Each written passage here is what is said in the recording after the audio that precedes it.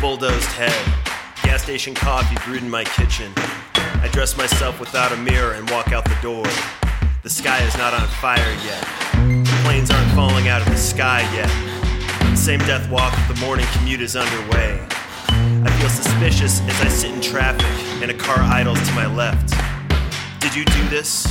Are you responsible? Do you have a gun in your glove compartment that you keep just in case I ask you this question? I fantasize about your car flipping and you breaking through the windshield. You're pinned to the pavement and your face is pushing against broken glass, bleeding.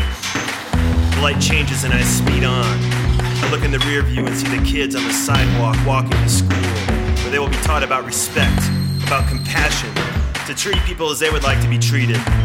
The sun hits me in the eyes as I hit the highway. I punch my steering wheel until I cut my hand.